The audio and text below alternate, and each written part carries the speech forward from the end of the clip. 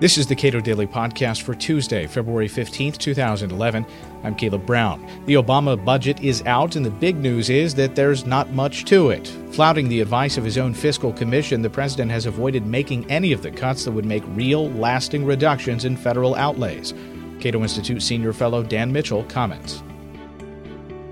Well, I suppose this is like you have to learn to walk before you can run.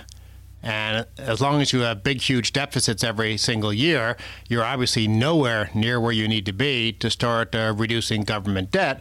But the important thing to realize is both of those are merely symptoms of the underlying problem of too much government spending. Is there any indication that the president is dealing with any of the fundamental ground-level issues in his budget? There's good news and bad news in the president's budget. The good news is that there's no so-called stimulus proposal. There's no plan for a government-run healthcare system. There's no big new initiative to radically expand the burden of government like we've seen in previous years. On the other hand, the bad news is that we're simply treading water. He's not proposing to undo any of the damage, not only of his first 2 years, but the damage of the 8 years of George Bush, who also was a big spender. So we're in a situation we're like an alcoholic. We've just downed a fifth of vodka, and we're saying, okay, well, we're not going to drink until tomorrow. That's not exactly a solution for the problem we face. Contrast what the president would like to do with, one, House and Senate Republicans, and two, specifically the most radical plan that has come out so far is the bill offered by Senator Rand Paul to cut $500 billion this year. The president has a budget that proposes to tread water. Republicans on Capitol Hill have a whole series of initiatives, including a plan by House Republicans to reduce what's called appropriated spending by $100 billion for this fiscal year that we're already in, fiscal year 2011. Senator Paul of Kentucky wants to reduce $500 billion. He has a really aggressive plan. And then, of course, in the long run, there are proposals such as Congressman Paul Ryan's roadmap that would significantly reform entitlements, which are the driving force that will turn America into Greece if those programs aren't changed. What does the president propose with regard to Medicare, Social Security, Medicaid? Perhaps the most disappointing part of the president's budget is that he basically punts on the issue of entitlement reform.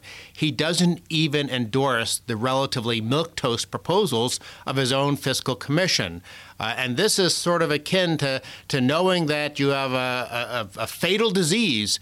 You know that if you go to the doctor, you can cure that disease, but you decide instead that you're just going to lock yourself in a dark room. And that is a very, very disappointing aspect of this budget. The president recently famously said that he hadn't, in fact, raised anyone's taxes. What of the tax side of his budget proposal? It's very ironic that the president would have claimed just recently during his Super Bowl interview that he hadn't raised anybody's taxes when we had hundreds of billions of dollars of higher taxes in the Obamacare proposal, not to mention one of his very first pieces of legislation included higher cigarette taxes. I guess maybe he just doesn't count people who smoke as being taxpayers. But if you look at his budget, he's continuing a pattern of higher taxes.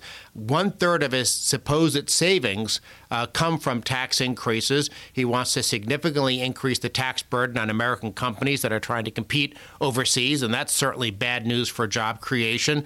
But the real fundamental issue is he doesn't understand that our problem is too much government spending, and to the extent that he does recognize we have a problem with deficits, he thinks the answer is simply to have the government collect more money out of the private sector through taxes rather than borrowing. But the fundamental problem is that too much money is being transferred from the productive sector of the economy to government, and that's why our problem is spending, and the only solution is to control spending. Dan Mitchell is a senior fellow at the Cato Institute. You can read more of his work at cato.org.